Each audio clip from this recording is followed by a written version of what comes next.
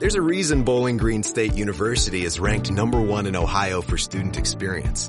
Our in-demand degrees and life design program prepares students for their first career and their next. With an unparalleled support system at a national research university, BGSU offers an unrivaled experience, all on a vibrant campus in one of America's best college towns. It's also why Bowling Green State University is the #1 school in the Midwest that students would choose again for the 4th year in a row.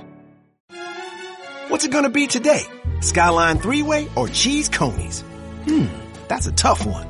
I know. Give me a Skyline three-way and cheese conies. Problem solved. Feeling good. It's Skyline time.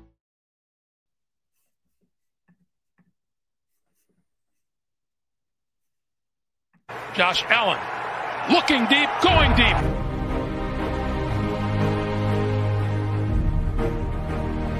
To me, talking about the Bills, what else would you rather be doing? We're hoping to add a new dimension to the Cover One network. Slings it deep downfield, and it's caught inside the 20. Right now, I just want to talk about this championship level. I've never had a championship caliber team to talk about. I want to focus more on the storylines each week. What are the big stories going on with the Bills? What are thoughts, commentary? How do these things impact Buffalo? Deep drop. Deep throw, and it is pulled in for the touchdown. Allen deep to the end zone and caught for a touchdown. Play action. Allen, deep downfield, wide open.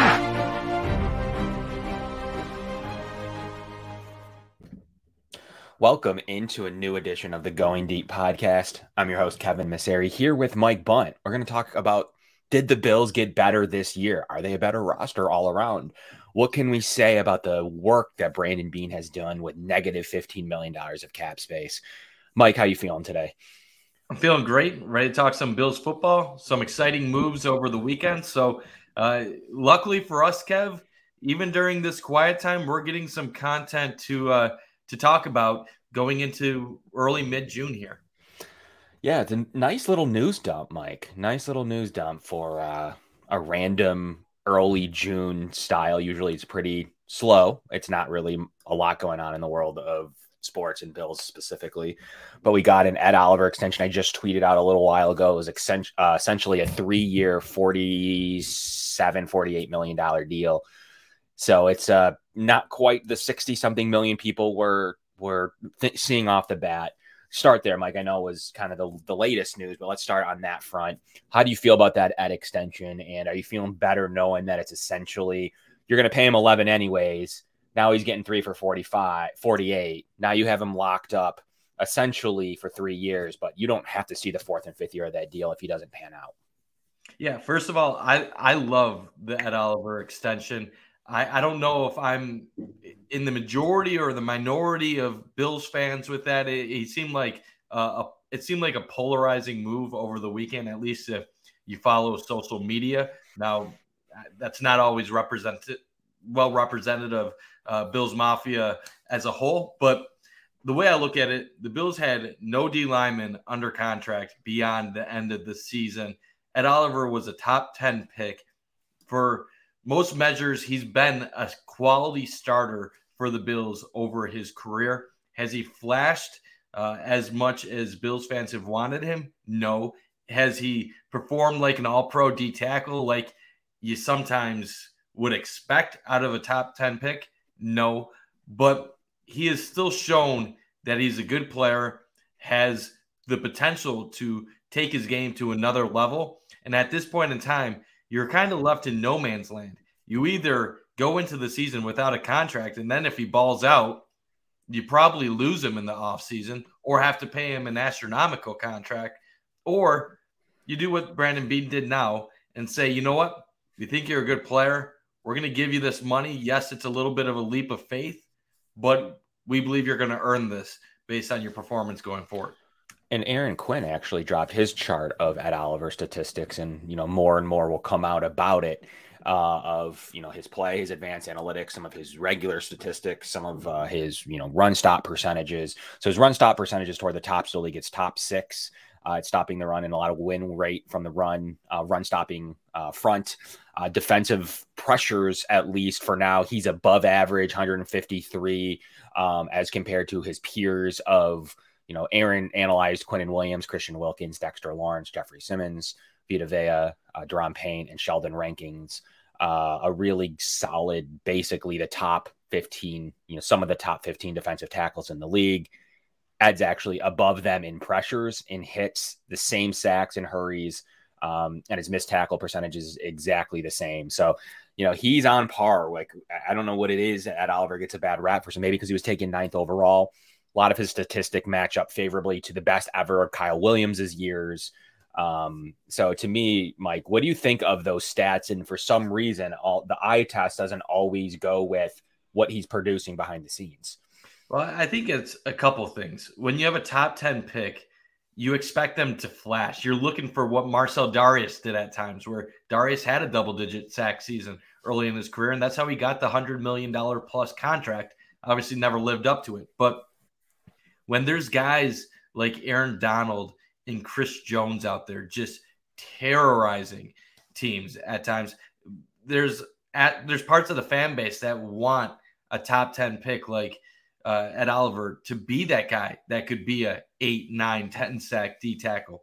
But those don't grow on trees. Like, those are not common across the NFL. And like you said, comparing his numbers to other people that he was drafted around, he has performed at a decent level. Has he, like I said, he hasn't flashed at an elite level, but I do think there's room for him to grow. We sometimes forget he had 5 sacks as a rookie, which is pretty damn good for a young defensive tackle. Maybe the expectations are something where, because you expect greatness, because he hasn't gotten to that point, you're disappointed. But fans shouldn't confuse that for him being a poor player. He's definitely not a bad player. And I always thought some of the trade talk in the offseason was a little bit odd, unless they had no plans of bringing him back or ever extending him in the future. The stat that you mentioned about his run win rate, the stat that Aaron Quinn had him as number 6 in the league. So that was up there with some of the best D tackles. And I do think signing Poona Ford is going to help Ed Oliver a lot this upcoming season. Obviously, being next to Daquan Jones is huge when Jones is taking double teams and taking the brunt of things at times. But now that you add Poona Ford into the mix, you probably can increase Ed Oliver's snap rate and tell him, hey, man, go after it at times. And don't be aggressive. Do your thing. And I also think another aspect that sometimes hurts a guy like Ed Oliver is when you're playing in the nickel and there are going to be games where your run game is exposed because of the defense that you're playing. Fans are going to blame that on the defensive line. They're not going to know which player in particular, so they're going to blame everybody. So I do think there was times last year towards the end of the season when the Bills weren't getting a pass rush and they weren't really generating the pressures at the rate that they were earlier in the season, that fans just wanted to basically unleash on the entire defensive line, when in reality, they weren't great at the end of the season, but they were never terrible. Yeah, and I think there's been a lot of comparisons made, like we see, to Tremaine Edmonds, because, well, if you could have just given Ed Oliver similar money, obviously, as we break down the deal, it's 3 years for $16 million. He was already had his 5th-year option taken for $11 million. Now, one note of this deal, $4.9 million on the cap this year, and then $9 million on the cap next year. So the Bills really don't see any strong years on this, strong cap years, until the 3rd year from now. And that's really his only year that he has to play out. After that, the Bills can then make the decision if they want to continue on basically a team option, more or less, for lack of a better term, if they want to take on that 4th and 5th year at the $20 million per year mark. The good thing is you weren't going to get Tremaine Edmonds on this type of structure. That's the biggest thing to note. It isn't about not always about annual, per year values like you see in baseball, hockey, and others. These aren't guaranteed contracts. He got a lot of guaranteed money, basically 3 years of the deal. One of them was already guaranteed with the 5th-year option. So, Mike, when you look at this deal, it's very flexible. It's a 3-year deal. 4 and 5 don't need to exist if he does not play up to par. And if he does, you'd be fine with him at a manageable level, and you can restructure, do whatever you want on year 4 at that stage anyways. But ultimately, you can't let your entire defense go. They probably, you've seen Bean now talk about it a couple times where they thought that there was potential to upgrade certain things of the middle linebacker room in terms of coverage and covering quicker and twitchier type of players. Now, is that just sour grapes after you lose the player? Potentially. Or is there something to that where they felt like, look, we don't have any defensive tackle signed. We feel it's a pretty good deal. It doesn't, string us along to anything else. Tremaine Edmunds' deal kicks in fairly quickly in terms of what kind of money he's owed as soon. So for this year, it's $15 million. So the difference there is not little. It's $4 to $15 million. It's $11 million more this year for Tremaine Edmunds. It's not just a couple mil. You got to really look at the deal. And then when you look at next year, $22 million against the cap to $9 million. You're talking about $22 million difference between the first 2 years. You essentially got Ed Oliver for $13 million over the next 2 years. When you're going to pay him $11 this year alone. It's a fantastic deal if you break down the $11 against the cap. The next 2 years when you were going to pay that this year alone. So it's essentially more like 13 after everything, but you were going to pay him 11. So there's a big difference there, Mike, between Tremaine's deal, which looks like on paper after you math it all out, a pretty decent sized deal, not too much difference, but the $13 million in cap over the first 2 years is a no-go. And Kevin, we're talking about two very different positions too. D tackle is more valued than middle linebacker in terms of where money is put in NFL teams and roster building. This contract for Ed, while you originally look at what was released, the 4 years, the $68 million, it seems like a ton when it first pops out on you. That doesn't even slot him in the top 10 highest paid D tackles in the league. He's in, I don't know where it officially put him, but it was closer to like that 13 to 17 range, Kev, somewhere around there. So with Ed Oliver, I think it's fair to say, like, if he plays to his potential, he should definitely slot in that area.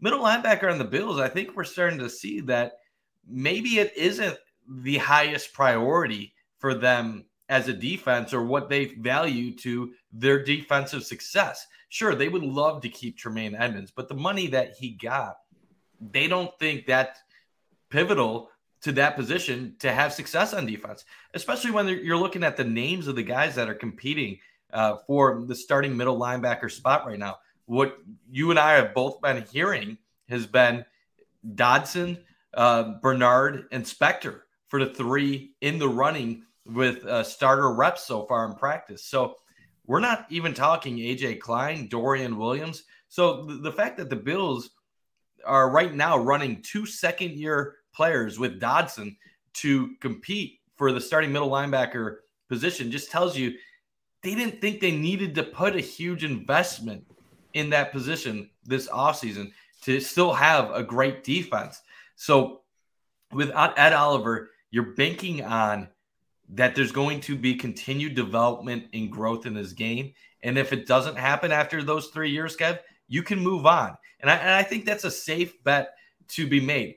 How do teams stay solid in the NFL? You draft well, you develop your players, and then you re-sign them to second contracts. When you're unable to do that draft and develop method, that's when you start overspending on free agents. And you put yourself in a situation where you're not allocating your money well. One thing Brandon Beane loves is knowing with certainty what certain things are going to be looking money-wise 2-3 years into the future. Because even if Ed Oliver doesn't end up panning out, Beane now knows where he can throw money at in certain spots next year in free agency, the year after in free agency. This lets him strategize better in the years to come, which is something that is really important as a general manager. So beyond even this deal, this helps Beane put together solid rosters for the next couple years because he doesn't need to worry about what is Ed Oliver's contract going to be. Is he going to be part of this team? Now we know, and we can move on. Yeah, and once again, what's the difference? What does it matter? Is Tremaine Edmonds a better player at face value? Maybe. Is he better at a valued position? Don't agree with that. Also, the $10 million difference this year alone between the two players against the cap, and then that's not even counting the $13 million difference next year. The $10 million got you a player we're going to talk about in a second, Puna Ford, Taylor Rapp, and others. So that difference alone is why. And then obviously you filled him in with a 3rd-round pick next year. So just that compensation, just alone for losing the player. And now you have 2 3rd-round picks at about $1 million values competing with each other for that position in a really stout defense. Brandon Beane made the right moves. He made the right move at the time. And this is a good move. Brandon Beane does not do extensions early if it doesn't benefit the team. They got out in front of this. If Ed Oliver plays to the level that some of his advanced metrics say he can, he's not going to sign this kind of deal. He's going to be in the 20s. And that's kind of what happened with Tremaine at the middle linebacker position, a little bit different. He played, advanced his potential and reached 18 million, which is a lot at that position. And then equally so at defensive tackle, 22 to 25. Now, the really only time you ever want to say it bit him was, I guess, the Dawson Knox deal. I guess Dawson Knox probably could have came in undervalued this year if you waited it out.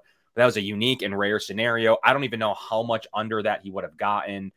Maybe he would have played at a 1 year, kind of like Evan Ingram, 1 year, $10 million deal or something. If you really thought that is a better value. Really, that's not even that dramatically different than what he did end up getting. No. Less long-term commitment, if that's your kind of thing. But outside of that one, is it really the only deal you can point to kind of being, rushed in a sense. But also his cap hit this year, Mike, is $6.425 million. I think he gets more than that if he hits the open market, even on a 1 year basis. So the Bills are still to the good on that deal. It's next year that we need to see Dawson's potential. Well, he'll be $14 million against the cap. So next year's the first year we can more talk about that deal. But in the first 2 years of the deal, the Bills got a value. And if he plays up to his value, he absolutely sees double-digit millions in the future. So especially as a 27-year-old tight end, who it's a really expensive position. But outside of that, the Bills do really well in these extensions. Beane said that there may still be moves to go. Could we see a Dawkins or Trey White restructure or extension? Could we see a Taron Johnson, Daquan Jones, or Micah Hyde extension? Those are still in the card. So those are really the 5 players you're looking out for something popping in the next couple of days. The Bills say they're about $5 million to the good, which is miraculous to where they started and what they added.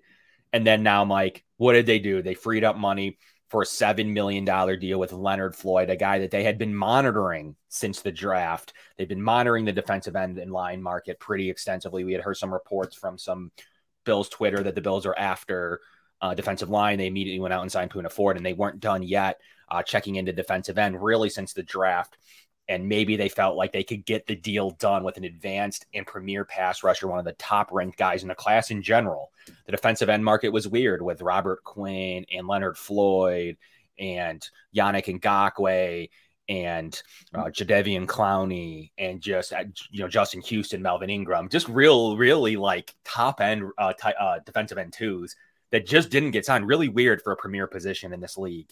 Not safety, it's defensive end. So that was really weird what happened in the market here. Leonard Floyd's only 30. It's not like he's 35.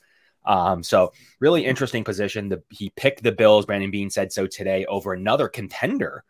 So Brandon Beane said in his press conference. So those little things are the reason that players are picking here. And really another great structure. We just kind of talked about how well we did with the Ed Oliver extension. And that's truly why Brandon Beane went with that deal, because of how friendly it was for the team. Ultimately, especially in the first 2 years, that deal is extremely friendly. But equally so when it comes to Leonard Floyd, he really signed a minimum contract for the year. He got a $5.8 million signing bonus to make his cap hit this year, a whopping $2.6 million this year, Mike, to sign Leonard Floyd to the roster. What is your opinion now after you get the extension for Ed Oliver? Now you got the Leonard Floyd deal coming in, and now this Bills roster is getting fairly complete, like to the point where they're going to lose some good players after cutdown day. What do you feel about the Leonard Floyd deal at $2.6 million against the cap with a few void years? How can you not love it, Kev? This is an amazing signing to happen in early June, and a guy that's going to hopefully play a large role in the Bills' defensive line success this upcoming season. You think about it, Kev. We've been talking about for maybe a month plus that the Bills were going to pursue a defensive end. We didn't know who. You mentioned all the names. There was a lot of good guys out there, and we knew based on the market, the Bills were probably going to be able to afford one of them. Now, what would have taken them out of it? A move for maybe DeAndre Hopkins. But that ended up quieting down. And a guy like Floyd, you now give yourself more time to ease Von Miller back into the lineup, onto the field. You don't need to rush him back. If he is ready to go right away, good. That's awesome. That's just an added bonus. But until Von is back, you know you have. While many kids are making their holiday wish lists, the patients at Nationwide Children's Hospital are simply wishing they could be home. But you have the power to make their stay a little brighter. The moment you make a donation, the butterflies on the lawn at Nationwide Children's light up for our patients to see. And that gift brings joy, funds research, and the world's finest care. Please, light up the lawn. Light up a life. Give now at nationwidechildrens.org/give. Israel is 5,690 miles away from the U.S., 11 hours by plane. Hate travels faster. In a comment, in a post, in a second. Jewish hate is up 388% in the U.S. Black hate, Muslim hate, and Asian hate are up too. When one hate rises, they all do. Let's stand up to all hate together. Share and wear the blue square from standuptojewishhate.org. An above-average pass rusher across from Greg Rousseau. You should still have a solid pass rush. When Von gets back, even better. Situations where you can take Von or Rousseau off the field and still have a guy that's been close to double-digit sacks the last 3 years, 10.5, 9.5, 9 sacks, 28 over the last 3 years. So you're getting an above-average pass rusher who can get to the quarterback. That's going to make this rotation that much more dangerous going forward. And Greg was talking about potential third down situations if the Bills want to go, I guess, in their thick dime, where you could have Leonard Floyd on one side, Von Miller on the other, put Rousseau inside with Ed Oliver. Then you're looking at linebacker having Milano with Taylor Rapp, Taron Johnson on the edges of them. And then Kyer Elam, Trey White, Micah Hyde, Jordan Poyer. Can you imagine the 3rd and 7, 3rd and 8? And that's what you're facing. You got 3 guys, 3 defensive ends that can come on the field, generate pressure from the interior. You have Ed Oliver there. And then at your linebackers, you still have Rapp and you have Taron Johnson. Either of them could blitz. They could play coverage. You still have Poyer at safety. The disguises you could do, the different things that are possible in that. It's kind of scary. So Leonard Floyd does bring another dimension to this defense. So I am really excited about the possibility of it. I know we had talked last week, what would you prefer, DeAndre Hopkins or one of these defensive ends? I was kind of on the fence. We both said DeAndre Hopkins just because we know that type of impact of how that would help the offense. But if this is the consolation prize, I am thrilled that this was the consolation prize, because out of the guys that we were talking about D-end possibilities, this is one of the top. This is we were talking about Yannick Ngakoue. This is just as good, probably better than Yannick, to be honest. So this is a tremendous cherry on top of a great offseason where Bean has had to be very, very smart and efficient with his money, and still found a way to bring in a bunch of starting caliber players to this roster. Yeah, what's really interesting too is, he's a great run defender, so that's what he has an upgrade over other defensive ends in this class. We've seen Eric Turner post some film of him against George Kittle, against McGlinchey, against some of the best tight ends and offensive tackles in the league, and absolutely dominates against the run. So that to me is a good sign of what you're going to be able to get, not just a third down pass rusher. He is going to play every snap if you let him. He hasn't missed a game in 4 years. So there's a lot of things there in the DNA that the Bills are looking for: the health, the snaps, the production on the run, production against the pass. And he played super well down the stretch for a really bad Rams team. So to me, it's a matter of they were able to upgrade. And very, very funny enough to me, it's this roster, Mike, is very good. Now it's very good top to bottom. I think the funny part is I still think that there were some people around the league that was like, well, the Bills are missing if Vaughn's out, 4 to 6 weeks, 3 to 4 weeks, whatever. Then do they really have, beside Greg Rousseau, we kind of saw this at the end of last year in the playoffs. It's okay. It's not great. And I think people were like, well, I'd rather Hopkins go there than a top end defensive end because maybe Hopkins isn't himself. He's going to get overpaid. He's going to demand the ball more. The Bills, already have Diggs.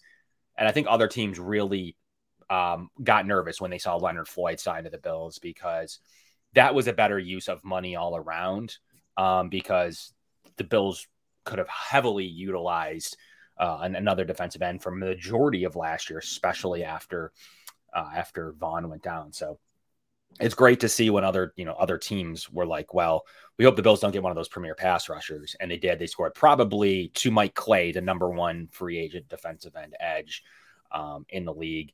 Bills got him 64th ranked free agent in general by PFF. So there's a lot of things to break down when it comes to Leonard Floyd and what he's able to do and his career that he's had. He started off kind of at Olivery in a way where good, had some potential, did his thing in Chicago, and just started to pop off and got better and better and better, similar. And that's what we're hoping for from Ed Oliver, and then got really good for the most part through the Rams years.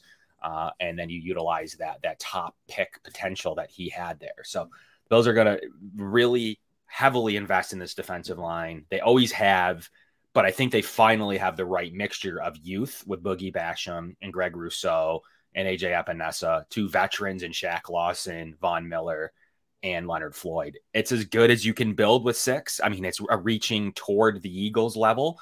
They're really one premier defensive tackle away from being as good as the Eagles' vaunted unit. And the defensive tackles are no slouches with Daquan Jones, Ed Oliver, Poona Ford, Tim Settle, and Jordan Phillips. So, Mike, it's a really good defensive line unit, one that you can have a player need to miss a game for whatever short-term reason and not lose too much in the regular season and hopefully ramp it up to where they're affecting important games late in the year and in the playoffs. And that secondary's back to strength. I've already seen Trey White ranked top 5 AFC cornerback. So to get a corner 1 back, be able to utilize the other side, hopefully with Kyrie Elam, Taron Johnson in the slot, as well as, like you mentioned already, Jordan Poyer, Micah Hyde, and Taylor Rapp, Matt Milano. And then a really cool battle between one of the only battles really between, Terrell Bernard, Dorian Williams, Dalen Spector, and maybe Dodson and Klein, a really 5-person battle that should start to shake itself out to 1 or 2 players by middle of August. So 2 months from now. So probably the only battle. I don't think there's another battle on the roster if I'm, if I'm thinking about it. I guess you could say Bates versus Osiris Torrance. This is strange, Kev. Yeah. We went into this offseason anticipating that the narrative around the Bills was that they were going to drop off this next season, that they weren't going to be the same. And from the national perspective, that's what we're hearing from a lot of the national media guys. But what is odd from a Bills fan perspective is that you think about last year, all the expectations, Super Bowl or bust, the Vegas favorites to win the Super Bowl. And you go into this year after losing the divisional round and you think, well, we're not going to be at that level. Well, nationally, the expectations aren't at that level. But this team is so much more talented than last year's team. It's actually kind of unbelievable when you think about it, because while they have this loaded roster that displays way more depth than before and upgrades to their offensive line, upgrades to their defensive line, and players coming back from injuries after missing time or playing hurt last year, the expectations aren't there. So in a way, that should help them play loose this year. And if they do have some injuries, they should have the depth to get by. Obviously, adding a Taylor Rapp, if you did lose a Micah Hyde or Jordan Poyer, you have a quality starter that is able to fill in right there. The D-line, going too deep at all those spots, you're able to sustain a little bit more. If they can have the health luck return that they had in previous years that they weren't able to have last year, there's really no excuses for this defense not to be one of the best in football this next season. I know that they were number 1 2 years ago, and that according to DVOA, they were a top 5 unit last year. But I am expecting a lot more pressure from this unit with their increases to the defensive line. And I'm expecting this unit to be strong throughout the year. And it really is kind of funny, Kev, because I will say, before the draft, you had asked me, do you think that they should address D tackle or D end? And I remember saying, I'm open to it in the middle rounds, but I didn't think it was a priority. And the main reason why I said it at that time was I didn't know if the Bills had really the resources to go out into free agency and add anyone that was solid. If you would have told me before the draft, Poona Ford and Leonard Floyd would be Buffalo Bills following the draft, heading into the summer, I would have been blown away, Kev, because those are two players that have been starters on other teams that came here, and you didn't even spend that much money to acquire either of them. Yeah. And real quick, I didn't answer the void years question that was up on the screen. Void years are a way that teams use to spread out a signing bonus. So how that works is this year specifically, Leonard Floyd, and pertaining to him, signed a $5.835 million signing bonus. That's what he's guaranteed. The second he signs that deal, a check is stroked to his bank account and he deposits it, and that's his money right up the front, right for signing the deal. How does that work when it comes to cap? That's spread over the length of the deal. It's a 1-year deal. So you'd have to eat it all this year. So you'd have to pay that $7 million because he's getting a minimum base salary as well. That also counts against your cap of $1.1 million, which is the veteran minimum. So what do teams do? And it's gotten really popular lately. The Ravens put out a lot of money with OBJ. What happens? They spread it out over 3 additional void years, meaning that $1.45 million counts this year and for the next 3 years beyond that. So 4 total years, Leonard Floyd's going to be paid against the cap, not in cash, because remember, he has already deposited that check. He's going to make $1.458 million against the Bills cap for the money he's already been paid today. So how does that work long term? Those void years can also act as placeholders, though. So that's why teams like void years. You can exercise and try to re-sign that player if he plays up to speed, and you can work in those void years into his new contract. So a lot of the times you give void years to players who will potentially be on the roster, and it's a little bit of a tell that if a team's interested in re-signing a player like Leonard Floyd, like this deal has in it. So the Bills could be very interested in re-signing Leonard Floyd to play out the majority of his career, as well as another player that has had a few years of void years is Micah Hyde, has a few void years on his deal from previously too. So that's a little bit of a tell that if they play to the potential that they're supposed to, someone like Floyd and Hyde, you could see come back. Those void years once again act as in Floyd's case, $1.458 million cap holds. And if you don't want the player and you don't negotiate anything and he moves on, those would stay on your cap for those years as dead cap. But you can negotiate with those players as kind of like holder years if you'd like to have that. If you'd like to have that player continue on. So that's how that works. I want to make sure I explain void years. As you look at the roster now, Mike, let's go through it and kind of say if the main question of the day is the team better this year than last year? And we're going to play a little game. So we're going to start at the top at the offense. Is the team better at quarterback this year with Josh Allen and Kyle Allen as compared to Josh and Case Keenum, Matt Barkley, the third, both years? Is there equal? Probably. What would you say the quarterback room, with this Josh Allen not having a UCL injury? I'm going to even potentially proposition for better, but where do you stand at the position? I'll say it's a push. Not that it really matters. Obviously, Allen, okay. Josh Allen is the guy that carries the position. If you're looking at backup quarterback, Case Keenum versus Kyle Allen, I don't know if I really have a dog in that fight. Obviously, Case Keenum has more of a resume than Kyle Allen, but you are getting a little bit younger at the position, a guy that does have experience playing in the league. So to me, it's a push. Not really a big deal either way when you look at the QB room outside of Josh Allen. Okay, let's keep it moving. The running back room, you're going from Devin Singletary, James Cook, Taiwan Jones and traded for Nyheim Hines for Zach Moss last year, to this year, Nyheim Hines still there, James Cook still there, and you upgraded to Latavius Murray and Damian Harris over Devin Singletary and Taiwan Jones. I'm going upgrade. Mike, what do you got for us?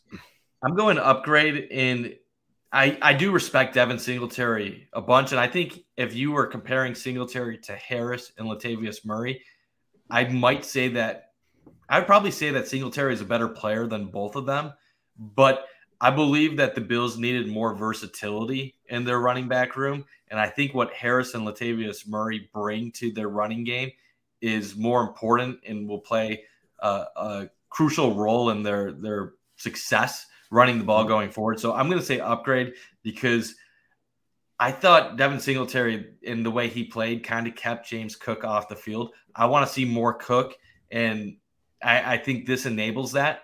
So I'm going to say upgrade just because of the versatility and the changes. Yeah, it's better. I think it's better in short yardage. It's better for power running. It's better between That's a huge aspect.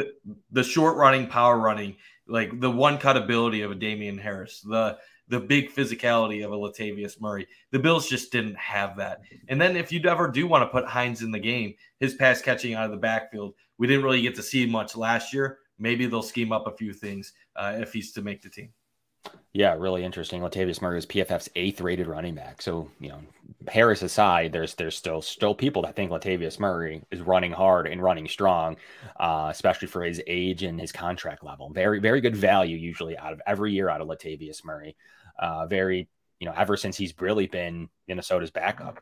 He's been in, Oakland at the time. So he's really played his way to contracts.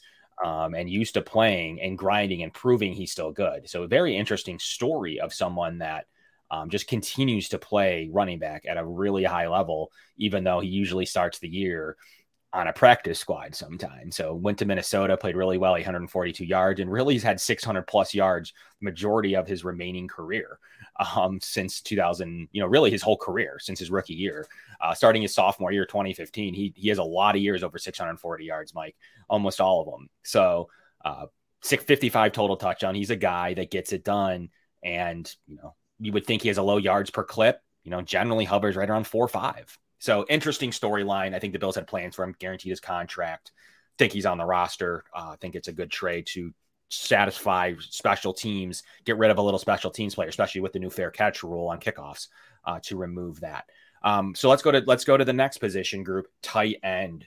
And we're going to classify Dalton Kincaid for a tight end for this purpose of this discussion. So obviously you go from Dawson Knox and Quentin Morris, the same, to now just adding the difference between Dalton Kincaid and Tommy Sweeney. I know it's not fair. Massive upgrade. Probably one of the bigger upgrades on the team. Obviously it should be for sinking a first round pick into it, but is there much more to be said there? No, the only thing you really can say is you look at this tight end room, it should be one of the best tight end rooms in the NFL.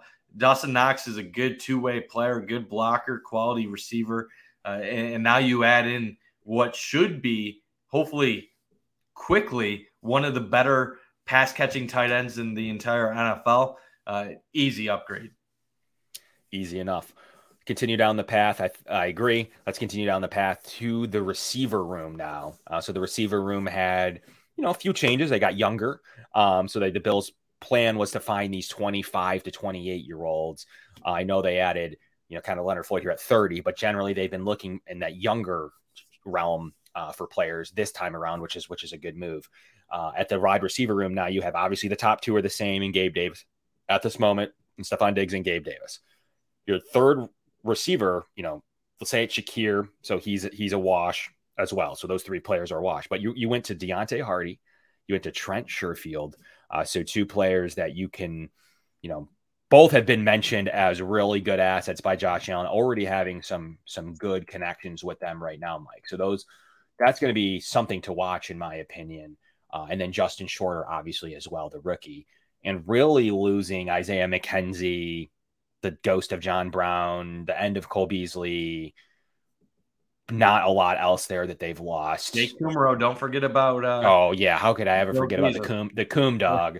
So, and then a bunch of slew of veterans and UFL guys, and see if Marcel Aitman can do something, or Jalen Wayne. Desmond Patton's had some run at times, Keyshawn Johnson, Isaiah Coulter. So there's a lot of depth behind those first six who there's not much of a chance for any of those guys unless someone does go down. But that top six to me is a lot better than it was last year. I think that Deontay Hardy and what he's going to be able to, that first step is wicked. And Trent Sherfield alone is an upgrade to Kumaro. So where do you stand? And then Justin Shorter's another boundary receiver that the team was lacking, and special teamer. I think those three are an upgrade to what the Bills had last year. Yeah, I'm going to say slight upgrade. I don't want to go significant upgrade yet, because we are talking about guys that are lower on the depth chart. So while I think Deontay Hardy is going to be an upgrade over Isaiah McKenzie, we still have to see it play out on the field. Mm-hmm. Yes, he has more of a route tree. He's quicker, is better with the ball in his hands than McKenzie would be. We still have to see it. Last year, he didn't really get many reps at receiver due to his foot injury that he was dealing with. Was basically a special teamer last year. 2 years ago, Hardy had some explosiveness, had nearly 16 yards per catch, had 570 yards. We saw some of the big playability. Trent Sherfield, he adds quality to our depth. If you fall to your number 5 receiver now, you can put him in the game and get reliable results. Is he going to be a game changer? No. But if you have to go down your depth chart in case of injuries, that you have guys that can step up. Khalil Shakir, still a great unknown. We both think he has potential. We liked him going into last year. We'll see if he can take that step up. He had some issues with his route running at times last year, but did have separation ability according to the metrics when he was out on the field. And then obviously, you look at Gabe Davis, was playing through a high ankle sprain early last season, did not live up to the potential that many Bills fans had for him.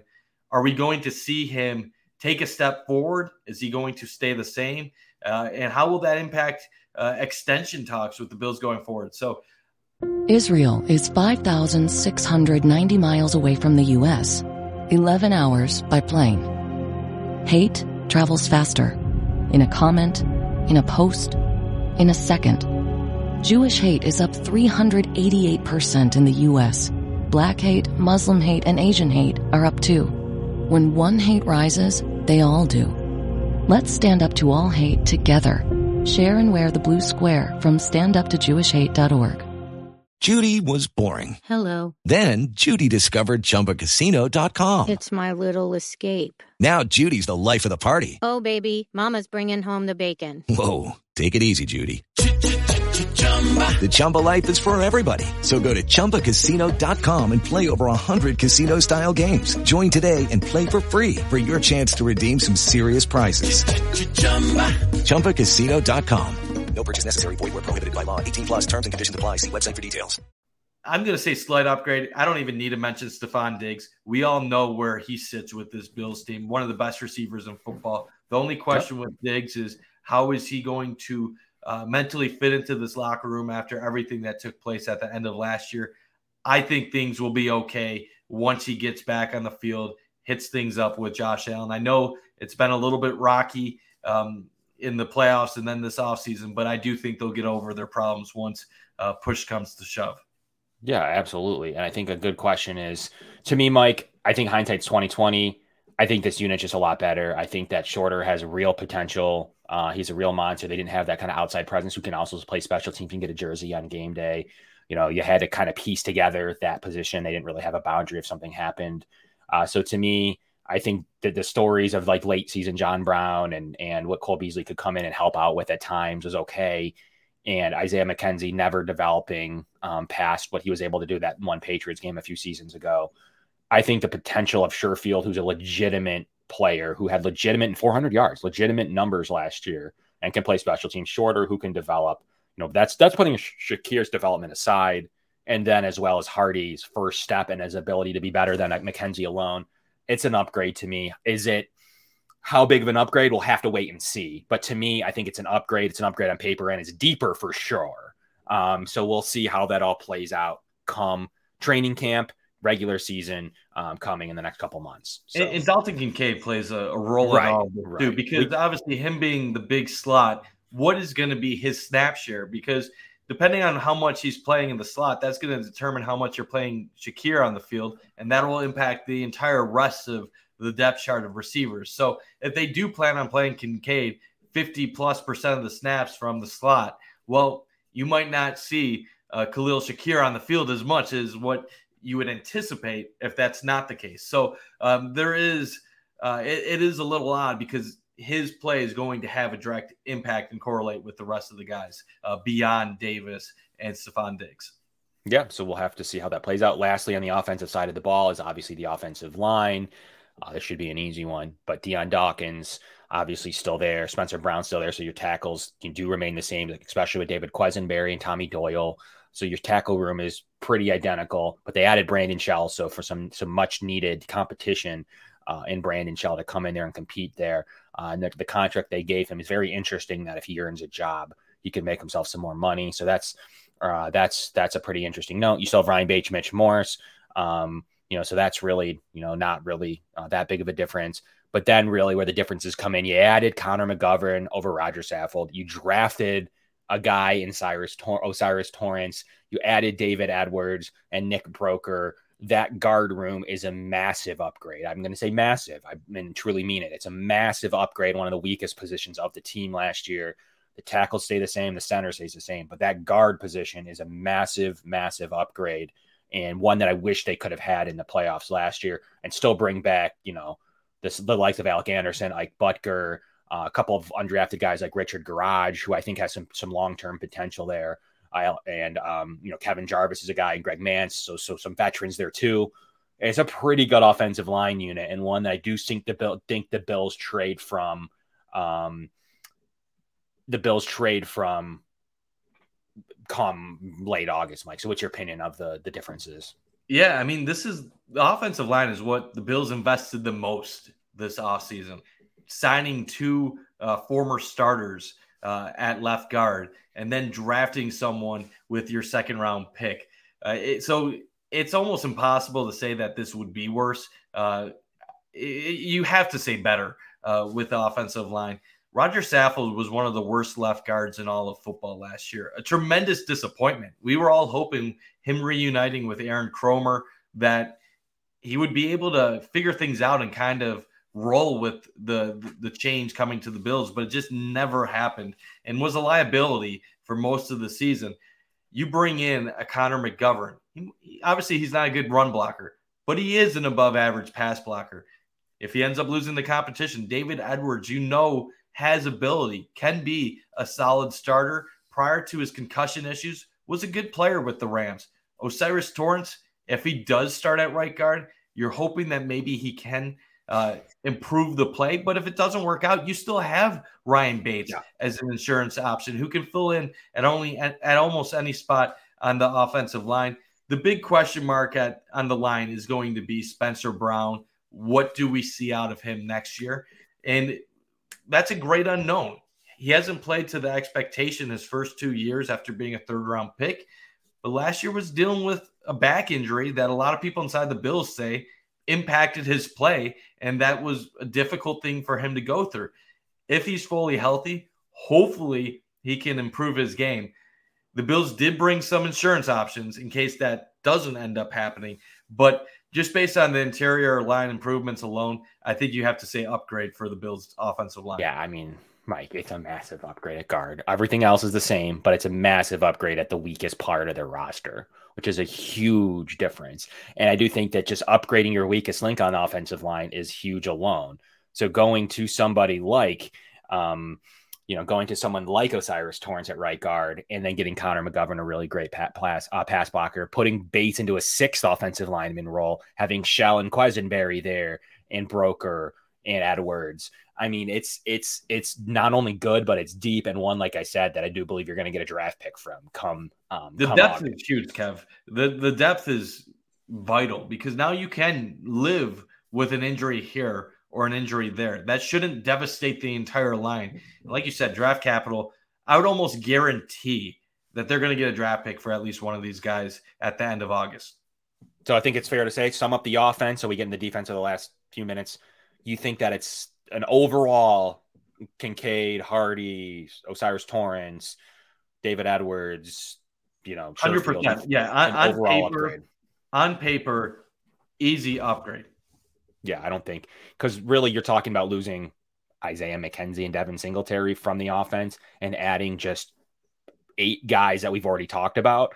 It's a definite upgrade across the board at the offensive side. Kev, when we look at this team, like I know if there's opposing fans listening to us, and I'm sorry for cutting you off. I didn't mean to. No. If there's opposing fans watching our show right now, Dolphins fans, Jets fans, Patriots fans, Chiefs fans, Bengals fans, they're probably going to think that we're being homers right now. And I would understand it if I tuned into a rival team's podcast, a team that lost in the divisional round after being a Super Bowl favorite, and they're telling me that they upgraded almost every positional group on their offense after having the number 2 ranked offense the year before, I'd probably be laughing. But the honest truth is, and most talent evaluators would say this, the Bills were carried by Josh Allen last year. Josh and Stephon Diggs carried this offense. They were not a good offensive line. At times they were able to get by and play adequately, but for the most part, below average offensive line last year. They addressed it. The receiving core, it was really Stephon Diggs carrying the receiving core last year. Yes, Gabe Davis didn't have a horrible season. I'm not one of those people that's going to grill him for his drops. He needs to improve it, but the receiving core was kind of a letdown. They didn't have a slot receiver last year that could really step up and help Josh out as an insurance option. They brought some guys in that can help that out. You look at the running back room, that would be the one that probably opposing fan bases would say that the Bills downgraded. You and I disagree because obviously we feel like we like the versatility more.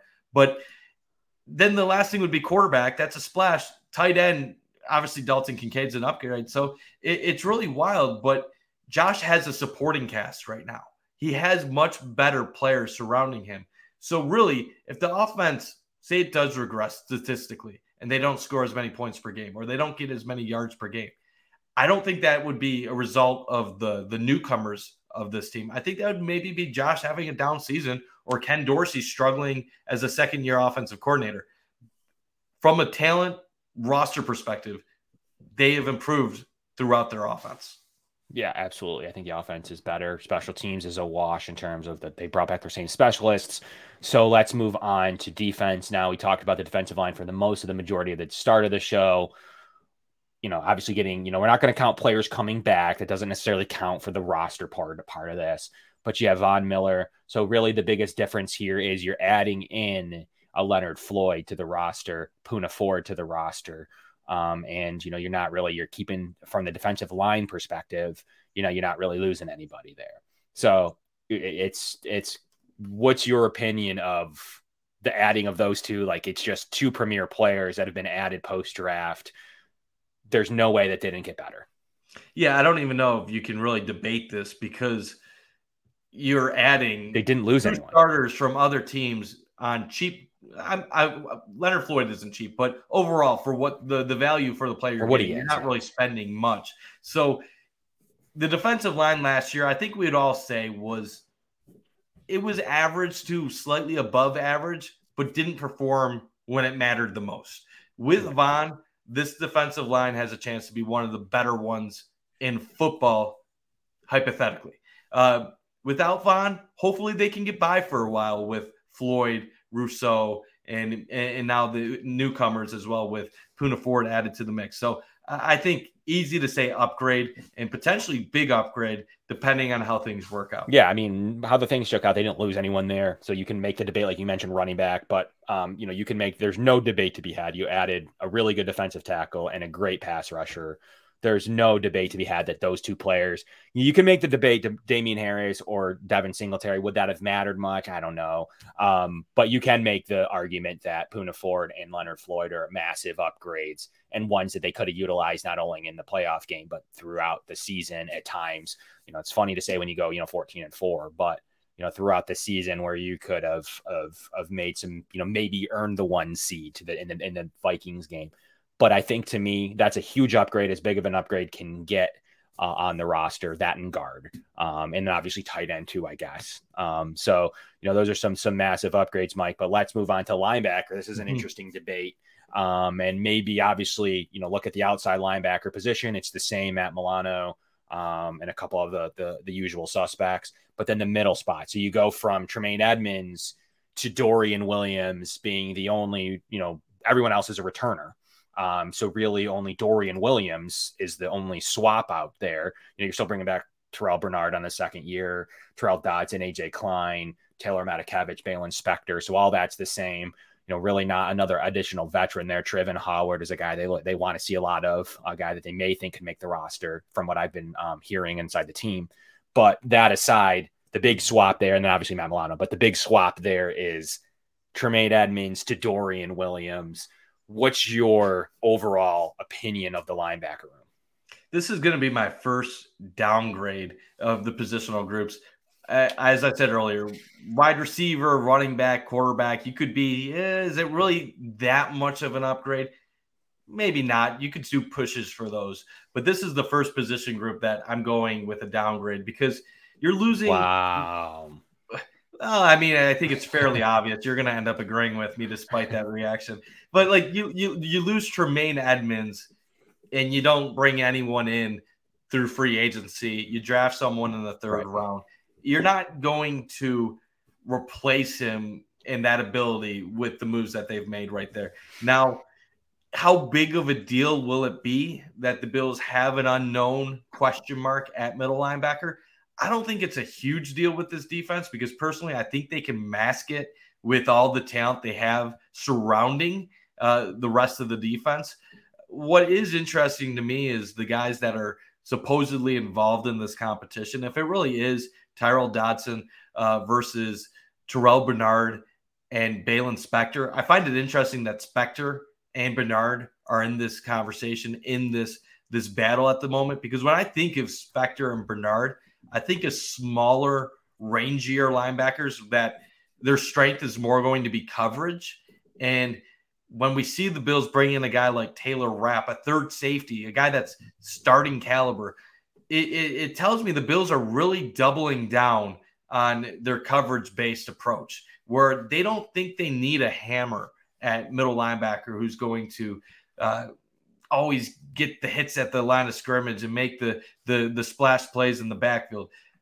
I think Dodson might have the slight advantage going into camp to win the job, but will he be on the field all the time? Is it going to be more of a rotation? I don't know. I just there's too much unknowns, and until we start watching camp and seeing what they're doing, we're really not going to have a great idea. So for that alone, I'm going to have to say downgrade because none of these guys that we're discussing are at Tremaine Edmonds level. Last year, especially. Now, one thing I did say you're not allowed to use like injury comebacks. I can't say Von Miller makes it better. I mean, Von Miller was there. I'm not going to use like the injury as an upgrade, but where you are allowed for this discussion is the overall roster play. And I think one thing that factors in is the fact of Terrell Bernard taking a step this year and Balin Spector being second-year players. That is a difference. They weren't second-year players last year learning the defense. So that is an upgrade in terms of where those players are at on the roster. Now, also, we'll see. Like Dorian Williams could be just someone under the radar overly. 2 third-round picks. Like they did not draft Matt Milano's backup and Matt Milano's backup's backup. They did draft players that will be competing at the middle linebacker. Look at Terrell Bernard might take this job. And, everyone's going to maybe reconsider their idea of that draft pick. Maybe they go to a little bit more third base linebacker now. Maybe it's a little bit different. Taylor Rapp's going to drop down and be a part of this conversation, which they didn't have that flexibility last year as a hybrid safety, big nickel. Maybe you can put him in the corner room. Maybe you can put him in the linebacker room. So he's someone that you can add into this room. And then Dorian Williams might be able to come on the field as well in third linebacker situation. So to me, it's a downgrade because Tremaine Edmonds was a solid player, especially later on in his career. But at how much of a downgrade, just like we were trying to say how much of an upgrade at receiver, we have to wait and see. How much of a downgrade at linebacker? Same question. We're going to have to wait and see how much of a downgrade it's going to be because it could be anywhere from a big downgrade to neutral. So we're going to see how that plays out. But I'm definitely a big fan of this linebacker room. I love that there's some young third-round picks. You have Balin Spector. Dotson's fairly young. There's definitely young, cheap players competing at a position, which is rare for this Bills roster, as we've already talked about in the majority of positions. So to me, really like what they can do. And I think it's more versatile. And then you're not just relying on only Matt Milano and Tremaine Edmonds. You actually have, Dorian Williams, Terrell Bernard now. You have Taylor Rapp. You can run different things. So I think that the versatility, the speed, and the flexibility of what they're going to be able to do is actually an upgrade. But the player himself is definitely a downgrade. So it's going to be an interesting, and that kind of pushes us into the last debate at the defensive back position. So the safety play is a definite upgrade. You're getting back, Hyde and Poyer healthy, which we said we can't just say they're going to be better. So we're going to call that neutral. But you're going to get a Taylor Rapp back into the system. You're going to bring back Marlowe and Hamlin, I guess, are players that were on the roster last year. So it's the same unit, and Cam Lewis is technically a safety. So it's the same unit plus Taylor Rapp. You utilize them a little bit of night linebacker talk there. It's an upgrade because you just didn't have a third safety like Rapp last year. So that's an upgrade. Another unit that didn't lose anybody, but added another potential player who's been good in years past. So that's an upgrade. And I like the potential of Zane Anderson, a special teamer that could compete for a roster spot here, a guy that they handpicked from Kansas City as a special teamer. Jared Maiden's another guy that's sitting there. Marlowe, as I just said. Mike, but that's definitely an upgrade at the safety position because you're adding Rapp. And then at the corner position, Trey White's back and healthy. Another player where we're using the same things. Elam and Taron Johnson are the same. Christian Benford's coming back in the same. Saran Neal, Cam Lewis, kind of that hybrid guy. You're adding in, you're essentially at the corner room. Players are getting better and healthier, and you're adding in just Alex Austin. So I guess you can say a corner room's a wash. But as a unit as a whole, it's an upgrade with just the Taylor Rapp because they didn't lose anybody there.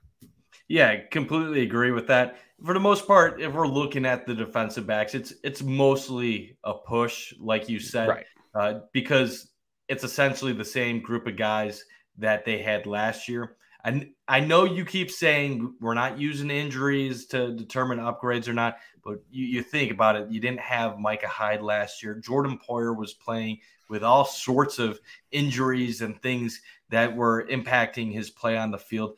Trey White, the first year back from an ACL injury. They always say that the second year back is really when you start to see that improvement and some of that former self come out.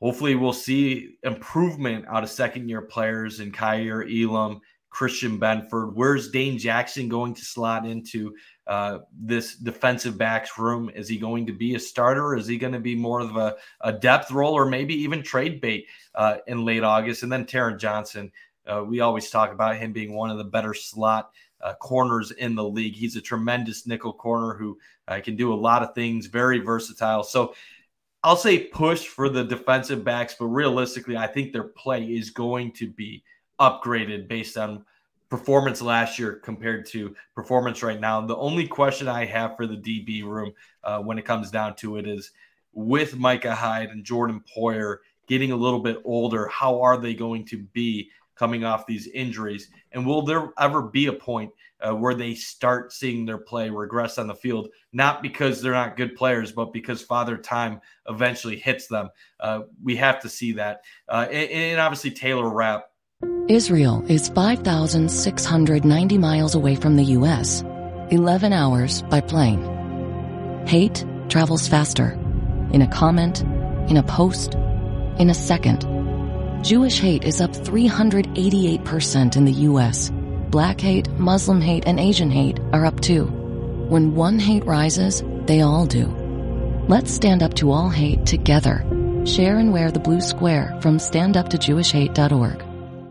Lucky Land Casino, asking people, what's the weirdest place you've gotten lucky? Lucky? In line at the deli, I guess? Aha, in my dentist's office. More than once, actually. Do I have to say? Yes, you do. In the car before my kids' PTA meeting. Really? Yes. Excuse me, what's the weirdest place you've gotten lucky? I never win and tell. Well, there you have it. You can get lucky anywhere, playing at LuckyLandSlots.com. Play for free right now. Are you feeling lucky? No purchase necessary. Void where prohibited by law. 18+. Terms and conditions apply. See website for details. Who would have thought? And just another guy, another starter from a team that was willing to come to Buffalo on a cheap contract. So for the safety room, he helps it be an upgrade. And the one thing I keep thinking about, Kev, I alluded to it earlier in the show, and I've had someone that has some contacts with players on the team tell me they're practicing a good amount of dime right now. Supposedly from players that are on the team, they've told a contact of mine that they are practicing quite a bit of dime. And that would make a lot of sense when you add a guy like Taylor Rapp into the mix. So I don't have the SIS or the formation percentages of how much dime they played last year. Obviously, they were almost exclusively nickel a large majority of the time. But the dime element intrigues me a ton, Kevin, because the disguises that you can bring to the table in dime.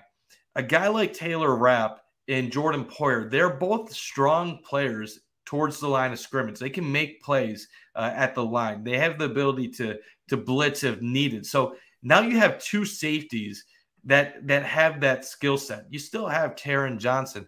I think what we've heard about Sean McDermott in the past and how he likes to be aggressive, him running this defense, I think is set up for a lot of disguise, misdirection, and confusion this upcoming year. And the fact that now they also added to their defensive line, I think they're hoping that this front four will be able to take care of the job. So now they can do things that they want in the back seven to basically just create hell and nightmares for opposing quarterbacks. Because my biggest belief, at least in recent years when they were running nickel as much as they were, you heard a quote from Dan Orlovsky once, I'm paraphrasing, where he said, the most frustrating thing about playing the Bills defense is that you know what they're going to be doing, and you still can't convert against it. You still struggle because their guys are always in the right position. They're making the plays. But the issue I always had, Kevin, I know this is an overgeneralization, is when you're going up against the Kansas Cities of the world and the Cincinnatis of the world with Mahomes and Burrow, they are good enough to be patient and to take advantage of you. When they know what they're facing, they exploit you. You might be able to stop them for a series or two, but they eventually get to you. And once they solve what you're doing, you're in for a really, really long day. So I always felt that what was going to happen with the Bills is they were going to just keep winning 11, 12, 13 games every regular season, but have these nightmare matchups in the postseason against teams like Kansas City and Cincinnati. And sure, they should have gotten past Kansas City the one year, but they still struggled defensively. What I'm hoping now is if they do bring more of this disguise and confusion, save some of that for the playoffs and have that game where maybe you do hold Mahomes or Burrow to 20 points or 17 points and find a way to get it done. And because ultimately the Bills do need their defense to step up in January and hopefully February going forward if they're going to make a run. And it really hasn't been something that they've gotten in recent playoff appearances. Yeah, Mike. And I think for me, it's the DB to finish up DBs. It's the biggest potential upgrade from injuries from Trey White to Micah Hyde to Jordan Poyer coming back healthy, and even Christian Benford. And even there was a lot of injury about Kyrie Elam's ankle. So almost there's your top, and then obviously you're adding in Rapp to the unit, but that's your top 5 unit, your top 5 players in the unit who had a majority of issues. But obviously, really beside Taron Johnson, everyone else had some pretty tough moments, including even like Dean Marlowe, who had to go out in the playoff game, and obviously DeMar Hamlin as well, his situation. So almost every single roster defensive back had an issue, and I definitely think that played a role into what the Bills do and their versatile and strategic cover two that they run. So, Mike, overall, we've talked a lot about this. We've kind of talked about every position group, and outside of Tremaine Edmonds, Devin Singletary, and Isaiah McKenzie, the Bills added at each group we've gone through it about 12 to 14 players that we've talked about that are a pure upgrade. The 12 to 14 players by far overweigh Tremaine Edmonds, Devin Singletary, and Isaiah McKenzie on this roster, Mike. So it's really funny that last year we were talking about Super Bowl. We were talking Super Bowl. Now the Bills added another weapon in Dalton Kincaid, kind of changed in with some different running backs, upgraded guard, upgraded defensive end, brought in a third safety, have some young linebackers there, and brought in Poona Ford. ultimately, and then extremely upgraded the guard position. Mike, what am I missing? What am I missing about the roster that says, like last year, and I'm not talking national media, I don't really care. I'm talking me and you. If we're talking Super Bowl last year, obviously last on this docket is coaching. And the difference is you lost Leslie Frazier, you added Al Holcomb, and you have Sean McDermott calling plays. And then a second year of Ken Dorsey, who ultimately, and there's been much stats to compare him to Dable's performance as he was better. So if he gets better than he was, runs the ball a little bit more effectively and finds more of his weapons. And then on top of those 12 to 14 player additions, Sean McDermott now calling a more aggressive defense with the help of Al Holcomb. What am I missing here, Mike? Kev, I think you know what you're missing right now. And that is that when you go 3-4 years of having expectations and falling short in the playoffs, a level of I'm not going to say the Bills organization, I'll say from the fan base, self-doubt starts to emerge where you're like, well, 2020, it was a great story going 13-3. We went all the way to the AFC Championship game, probably overperformed that season. We were just happy to be there. The next year, you have 13 seconds, devastating loss. You go from that to Super Bowl favorites, and now fans, because they've personally invested so much in the last 3 years, they're afraid of that heartbreak. They're afraid of being let down and being disappointed. So, yeah, we go through each positional group and we look at the depth, we look at the talent, and we come to the basic conclusion, yes, talent-wise, they are better than what they were last year when they were the preseason Super Bowl favorites. The difference this year is you go into the year thinking that there are two strong contenders that you're facing, not one. I know Cincinnati had went to the Super Bowl the year before, but people were still primarily focused on Kansas City going into last year.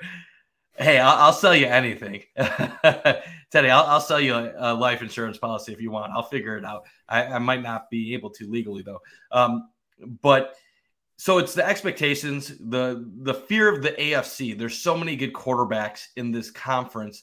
What are your odds of making a run? And then just the schedule. It is such a tough challenge this upcoming year. And you look at the division with the Jets being respectable with Aaron Rodgers there, the Dolphins being respectable with Tua, Tyreek, Jalen Waddle. And you can never count out the Patriots, although I basically count them out.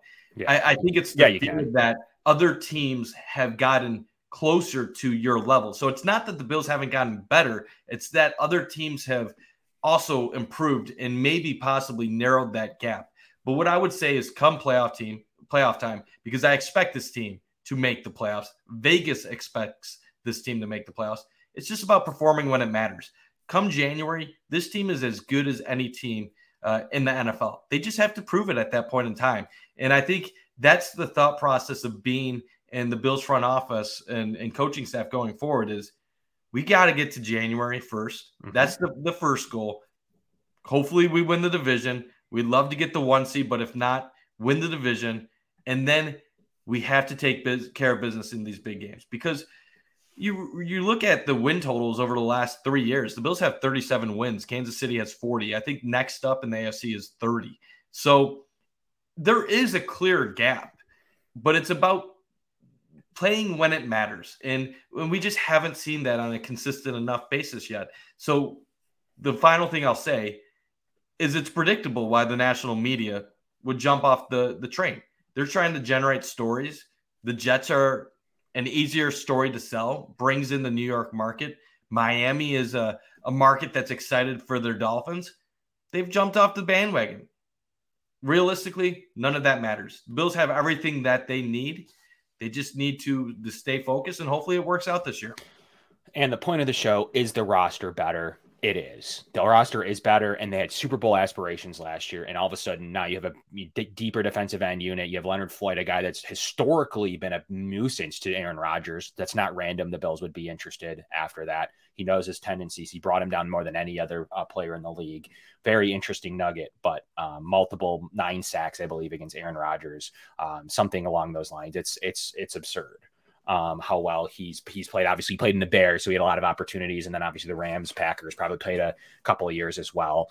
So there's definitely multiple games there. But it is funny how dominant he's been against the big addition to the division. So ultimately, Puna Ford, Dalton Kincaid could have been Mass and Leonard Floyd alone, Taylor Rapp, Connor McGovern, Osiris Torrance are massive upgrades to this roster that the Bills didn't have last year. This roster is good. It's one of the best rosters in the league, has one of the best quarterbacks in the league. There's not a lot of holes. Mike, one last push.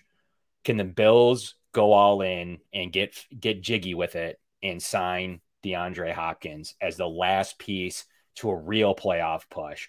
We'd be right here on the Going Deep podcast on a Tuesday at 7 talking about the Super Bowl again, just because of that. The roster is really good, really, really good. Beside that, it's back and healthy. You're getting Vaughn back at some point too. It's going to be a good push this season, but adding in that final piece like DeAndre Hopkins to a receiver room with a massive upgrade, I think you'd have to say, even nationally now, even though it's not trendy, you'd have to say the Bills would be Super Bowl favorites if they were able to finally work out some void years. The Bills have enough money and they have enough tools in their tool belt to not hurt the future with their 10 draft picks. Plus, some players are going to be able to trade in August, potentially from the receiver room, the offensive line room, maybe the defensive line. They can get some of those draft picks back. But Mike, DeAndre Hopkins is a final move. I wouldn't put it past Bean. He didn't shoot it down when he had every opportunity to shoot it down to them when he was on Pat McAfee yesterday, and said, we're going to leave our talks there, when he could have easily have said, at this stage, we're overspent. So I don't think it's done yet. If he decides to take the bag and go to Houston or Indy or the Detroit, it is what it is. But ultimately, he sits back and he waits for one of these contenders. I think the Bills will be in it till the end on Hopkins. So I don't want to disappoint Tommy if he's still listening or watching our stream right now, because I know Tommy is the biggest D-Hop to Buffalo supporter out there, outside of maybe Ryan, who watches our show every once in a while. I don't think it's going to happen, Kevin. I won't say it's impossible, but I'm putting single-digit percentage chance of it happening. Hopkins will have to lower his price. Now, I do think it's telling that Brandon Beane didn't just shut it down on the Pat McAfee show, which tells me he still thinks, hey, you never know what could happen. Maybe his market dries up. Maybe he doesn't have suitors and he'll eventually take less money to come here. So I won't say it's impossible, because I think if it was, Brandon Beane would have answered Pat McAfee's question a little bit differently. I still don't think it's likely. The way it would have to happen is that Hopkins comes to Buffalo on the Bills' terms. And in order for that to happen, I think you're going to have teams like Cleveland, Detroit, and much more teams basically be quiet and not offer him something respectable. We'll see. I don't think there's been a lot of suitors at this point, but that's asking for a lot for him to come to the Bills. I don't think Kansas City is a threat for D-Hop at the moment, because they're going through the same issues that Buffalo is, as far as money, resources, cap, and all those things. But I would love it. I definitely would love it if he came to Buffalo. You are right. I think some of the national stories and narratives would start changing to, oh, maybe Buffalo does have enough. Now they have the offense solved. They fixed their defense. This is a team that could be a Super Bowl contender. Ultimately, for me, I think there still are a Super Bowl contender, regardless of if they have Hopkins or not. He would be a sexy addition to the team, but I don't think he's necessarily an addition that will determine if they have enough to win it all or not. Yeah. So, Mike, we're going to be honed in. The Brandon Beane never ceases to amaze me in terms of what he's able to do in May and June. And does he have one last card up his sleeve? He was not able, even in his press conference today, to never say never. He said the last time that if players will take a great deal, he'll sign them. I would say Leonard Floyd did take a good deal, but that still was significant, $7 million. I think that there's still a final play in the cards if DeAndre Hopkins come back and does take us to the Cincinnati level of weapons. And I think that Beane could be overly interested if Hopkins will make it work. I think there's something still there. I've always been at about 10%, even in the highs and the lows. And that's about where I sit, right at the 10% mark, that I still believe the fact that you didn't sign for big money right now is a good sign for teams like the Bills and competitors, because ultimately, if he was going to get the bag, there's nothing that's going to change from Houston today. They're not going to just decide that they have more money or something. They're not going to restructure players. They already have enough money. They could have offered what they wanted to for the player, in Cleveland as well. So ultimately, I do believe he's going to pick a competitor. He's going to pick a winner. Maybe does he follow Leonard Floyd? Does he follow Von Miller? And does that get done? I'm not going to say no. And I think that ultimately the Bills roster could take a huge step forward and really now no assets are being traded, Mike, and really not affect your future. It really wouldn't. So with all that being said, we'll be the first ones to bring you live reactions, live content on the next time the Bills have a signing. Leonard Floyd news was great. We kind of all expected it at the end. Anyone that's been following the Bills, there's been rumblings and tea leaves and Twitter sources from people we trust that have said D-tackle at the end, and those came to fruition. So excited to follow the final finale of the D-Hop situation. I am excited to see where he goes. I hope he goes to a place where it doesn't affect the Bills and maybe helps them. Like Cleveland would help the Bills because that would make them more competitive in their division, and the Bills don't play Cleveland. So something like that could be an interesting addition, Mike. But we've brought you an hour and 15 minutes of action-packed show. Whew, we did not expect to have an action-packed June 6th. So we'll see you next Tuesday at 7 o'clock, 1 week from tonight. We have shows all week on the Cover One Sports Network. Check out Eric Turner's work on Floyd. Some really great stuff. And check out his potentially and others, as we dive more into Ed Oliver and his numbers. So check out all the great written content on Cover One Podcast Network, as well as the premium Slack channel as well, which is a fun time. But Mike, from the Going Deep podcast, give me any final thoughts you have on this roster.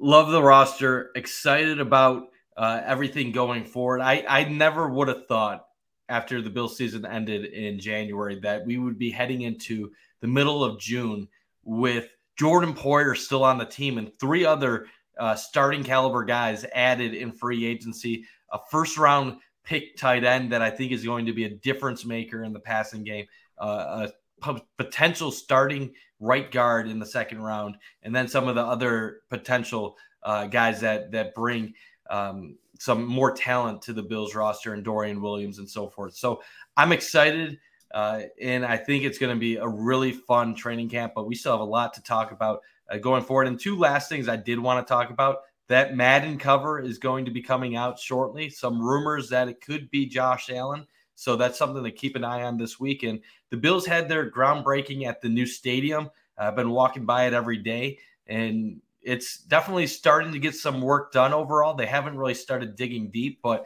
the parking lot that used to be there is completely gone. So if you're ever around the Buffalo area and you want to see some progress, they are saying that you're welcome to go to the ECC lots and kind of monitor the changes that are happening there. So there you go. Just wanted to get a couple 2 cents in, and excited to see the progress of everything going forward. Well said, Mike. Well, we'll catch you right here with more stadium news, maybe some D-Hop news at some point this summer, as well as continuing to track the roster for any random Brandon Beane moves. But from Kevin Masseri, that's Mike Bunt. We'll catch you here Tuesdays at 7 from the Going Deep podcast on the Cover One Sports Network. Josh Allen looking deep, going deep.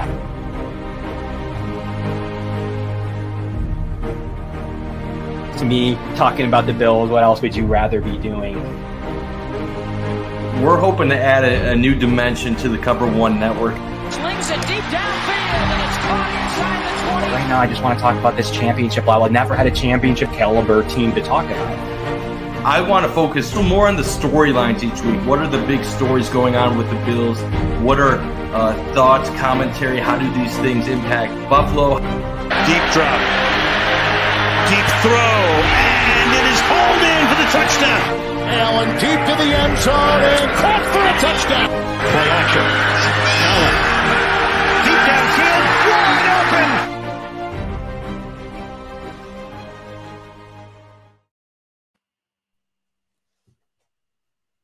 Are we off?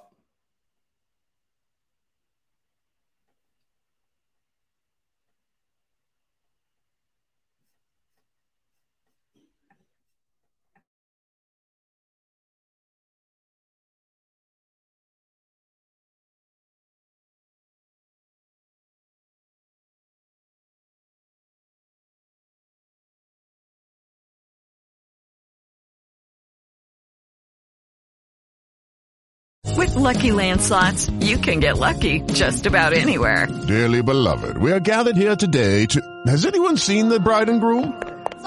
Sorry, we're here. We were getting lucky in the limo and we lost track of time. No, Lucky Land Casino, with cash prizes that add up quicker than a guest registry. In that case, I pronounce you lucky. Play for free at LuckyLandSlots.com. Daily bonuses are waiting. No purchase necessary. Void where prohibited by law. 18+. Terms and conditions apply. See website for details. With Lucky Land Slots, you can get lucky just about anywhere. This is your captain speaking. We've got clear runway and the weather's fine, but we're just going to circle up here a while and get lucky. No, nothing like that. It's just these cash prizes add up quick. So I suggest you sit back, keep your tray table upright, and start getting lucky. Play for free at LuckyLandSlots.com. Are you feeling lucky? No purchase necessary. Void where prohibited by law. 18+. Terms and conditions apply. See website for details.